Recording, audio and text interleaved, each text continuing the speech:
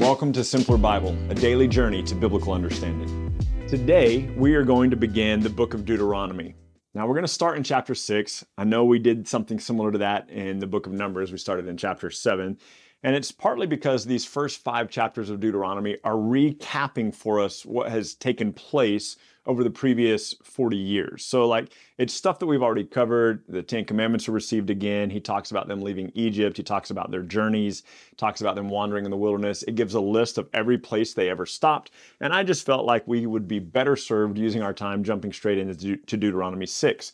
Couple of things to note about the book of Deuteronomy. The book of Deuteronomy starts, chapter 1, starts on the first day of the 11th month of the 40th year. First day, 11th month, 40th year.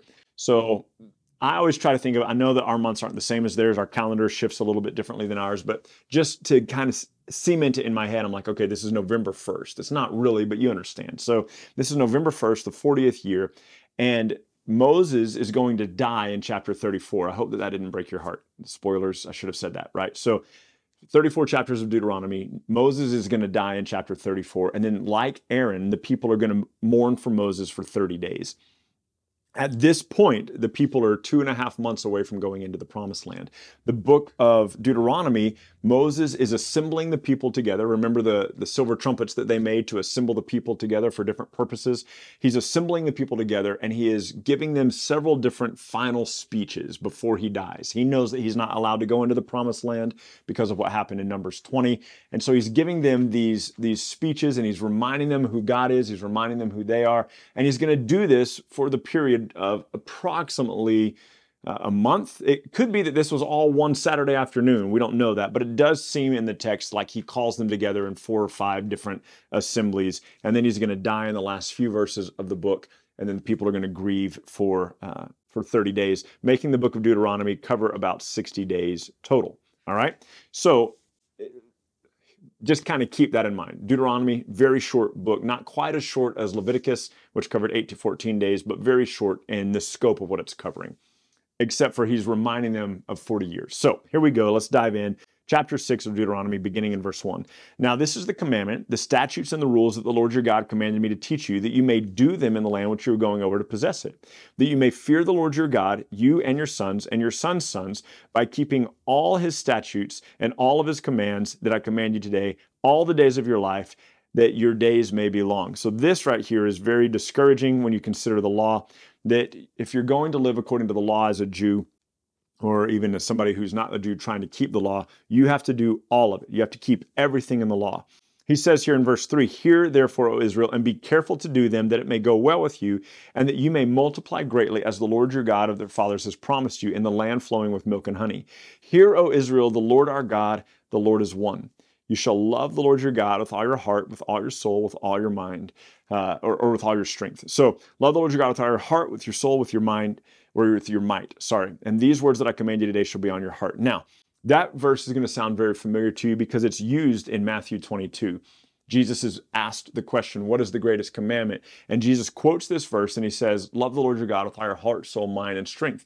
And he says, the second is like it, you shall love your neighbor as yourself. That comes from Leviticus 19:18. And so these are the greatest commandments. Love the Lord your God with all your heart, soul, mind, and strength. Love your neighbor as yourself. Keep all the commandments. Do everything written in them so that it may go well with you. And he says this in verse 7. He says, in verse 6, he says, these words that I command you today shall be on your heart. You shall teach them diligently to your children. Talk of them when you sit in your house, when you walk by the way, when you lie down, and when you rise. Bind them as a sign on your hand, and they shall be frontlets between your eyes. Write them on the doorposts of your house and on your gates. And when the Lord your God brings you into the land that he swore to give to your fathers Abraham, Isaac, and Jacob, there's those 3 again. The covenant was to them, to give you with great and good cities that you did not build. Let me pause there, Teach these things to your children. Write them, talk about them when you're in your house, talk about them when you're on the road, talk about them when you go to bed, talk about them when you get up. Bind them on your hands, bind them on your foreheads, write them on your doorposts and on your gates. Basically, take these commandments of God and have them infiltrate every single part of your life. I will tell you that there was a time in my life that I kind of lived by this, and I wanted to always remember, quote, the commandments of the Lord. That's a dangerous prospect for a believer, and it's a dangerous prospect because no one can do everything written in the law of the Lord. No one. No one was able to do that. Christ is God, and he did it. But apart from that, no human can do it. And so we have to be careful that we don't take this text, which is a beautiful text, and apply this thinking to how we approach Christ, because this is the old covenant. Remember, the old covenant has a different priesthood, has a different sacrifice, has a different temple, has a different means for righteousness. It's based on works. And now we have in Christ a better priesthood, a better sacrifice, a better temple, and a covenant that's enacted on the grace of God. So be careful that when you're reading this instruction, and that you don't kind of adopt it and say, hey, these are the things that I'm going to talk about. Now, look, would it be beneficial for you to talk to your kids about the things of Jesus and the work of Christ? Yeah. And should we talk about it all the time? Yeah, that would be beneficial. But let what we talk about be the gospel and not the Mosaic law that was given to these people. Let's not have that be the thing that we're framing as a means of righteousness. So anyway, verse 10, then the Lord your God, when he brings you into the land that he swore to give to your fathers, Abraham, Isaac, and Jacob, with great and good cities that you did not build, and houses full of good things that you did not fill, and cisterns that you did not dig, those are the pits to catch water, and vineyards and olive trees that you did not plant. And when you eat and are full, then take care lest you forget the Lord who brought you out of the land of Egypt, out of the house of slavery. So here's what's interesting. When the people are wandering in the wilderness and they have manna and they don't have very much and they're wearing the same clothes, we'll see that tomorrow. They're wearing the same clothes for 40 years and their sandals don't wear out for 40 years. When they have very little, they're grumbling against God. Let us go back to Egypt. He's now warning them, be careful that when you have much, you don't become satisfied with the much that you have and turn away from the Lord. You'll never guess what the people are going to do. You can probably guess because they've been grumbling the whole time. As soon as they get everything that they've had their hearts set on, they turn away from the Lord. And he's warning them right here. When you get houses that you didn't build, when you get houses full of good things that you didn't fill, when you get vineyards, when you get crops that you didn't have to labor for, be careful that you don't reject God. And that's exactly what they will do. And he says this, you shall not go after other gods, the gods of the people who are around you. For the Lord your God in your midst is a jealous God. Oh, he says, by the way, sorry, it's the Lord your God you shall fear, him you shall serve, and by his name you shall swear. Do not go after the other gods, the gods of the people who are around you. But what have they been doing for the last 40 years? Accumulating the gods of all the people around them. What are they going to do when they go into the promised land? Accumulate the gods of all the people that lived in the promised land before them.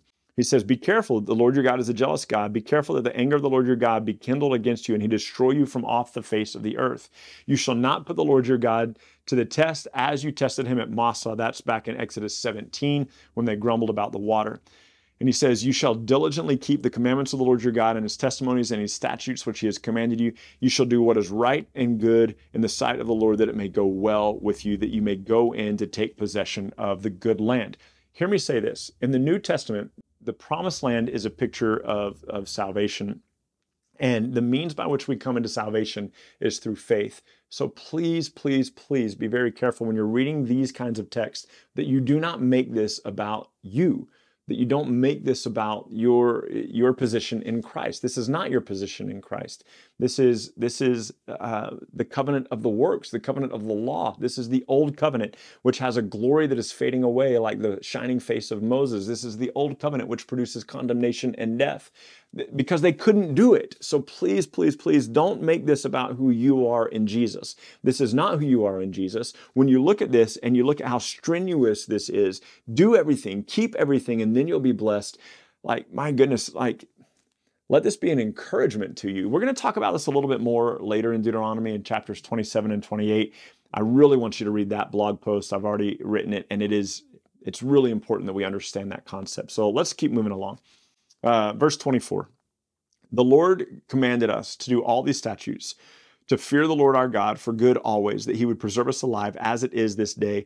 And it will be righteousness for us if we are careful to do all this commandment before the Lord our God that he has commanded us. Catch that. It will be righteousness for us if we do all that is written in the commandments of God. Galatians, Paul says the same thing. He says, everyone who is under the law is under a curse. For the law states, righteous is everyone who does everything written in the book of the law. You and I do not want to be under the law. We are grateful that we are not under the law because none of us would be able to do everything written in the book of the law. And the only way to be righteous according to the law is to do everything. And so we are grateful that this is not us. that you and I have a righteousness which comes by faith in Christ, according to Philippians 3:9. I'll make a note of that here. It's already, yeah. And so we have a righteousness that comes through Jesus. We have been given the righteousness of God through faith. And so the same thing that's said about Noah in Hebrews 11:7, right? Yeah, Hebrews 11:7, that Noah was an heir of righteousness that came by faith. The same thing that was said in Genesis 15:6 about Abraham, that he became righteous by faith. And so please, was there the opportunity for righteousness under the law? Only if you were perfect. Only if you were perfect. And no one was able to do that, which is why well, we'll get to it. I promise. I'm getting ahead. I'm getting into Deuteronomy 27 and 28. But chapter 7 says this: when the Lord your God brings you into the land that you are entering to take possession of it, and clears away many nations before you, the Hittites, the Girgashites, the Amorites, the Canaanites, the Perizzites, and the Hivites, the Jebusites, seven nations more numerous and mightier than yourselves, when the Lord your God gives them over to you and you defeat them, then you must devote them to complete destruction. Make no covenant with them. This is very important. Make no covenant with them and show them no mercy. We're going to find out that they actually make a covenant with them later, but that'll be in the book of Joshua. You shall not intermarry with them, giving your daughters to their sons or taking their daughters for your sons. So this right here, do not intermarry with the people of the promised land. This is going to get brought up in the book of Ezra. This is going to get brought up in the book of Jeremiah. This is going to get brought up in the book of Nehemiah. And so this is something that the people will continue to violate, and it will draw them further and further away from God, just like the sin of Peor, where they intermarried with the Moabites.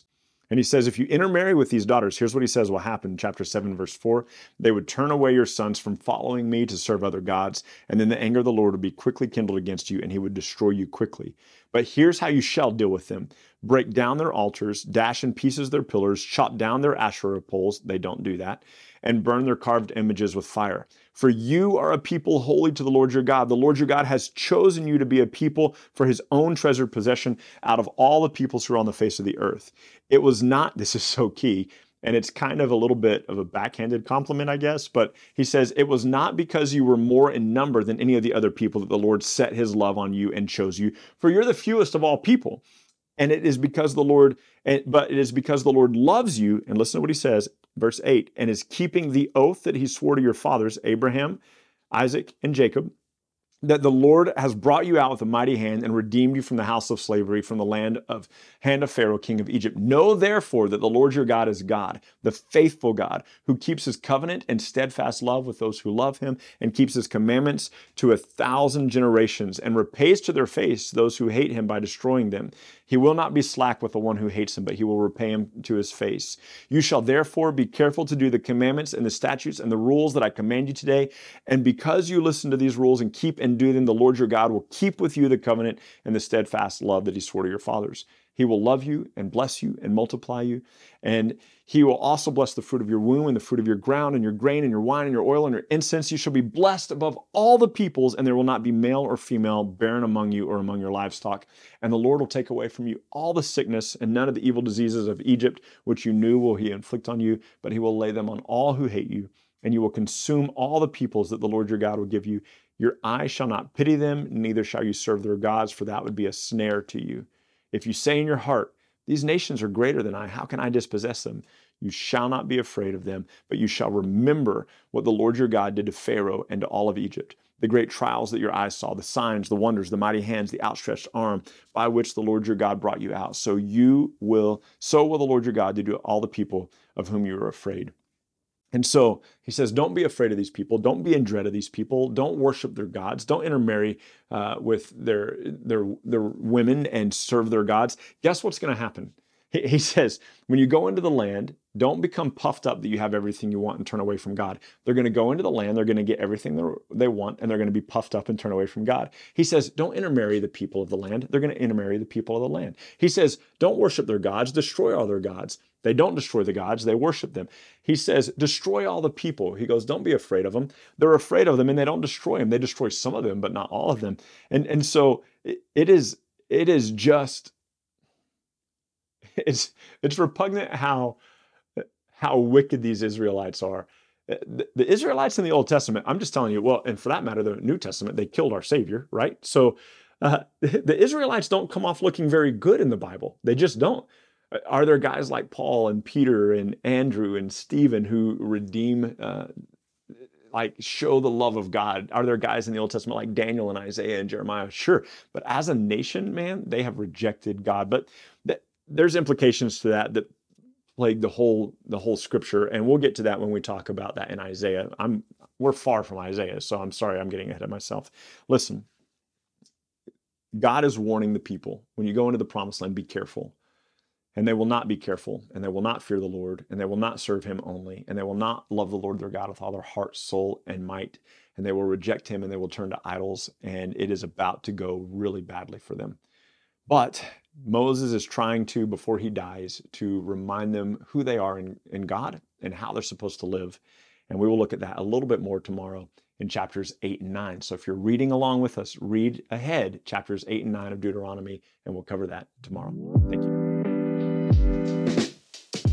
Thank you so much for journeying with us today at Simpler Bible through another section of Scripture where we come to know and understand God a little bit better. Look, if you're brand new to Simpler Bible, we have all sorts of resources available for you. Go to our website, simplerbible.com, and there you can find these videos, you can find our podcast, you can find links to our social media, and you can even find a blog post with additional scriptures if you want to go into a little bit more study than we had time to cover in this podcast and video today. We hope that this tool will be exactly that for you, a tool. Not something that replaces your daily walk with God, but something that enhances your daily walk with God and helps you to know and enjoy him more. Thank you so much for being part of this, and we'll see you again tomorrow.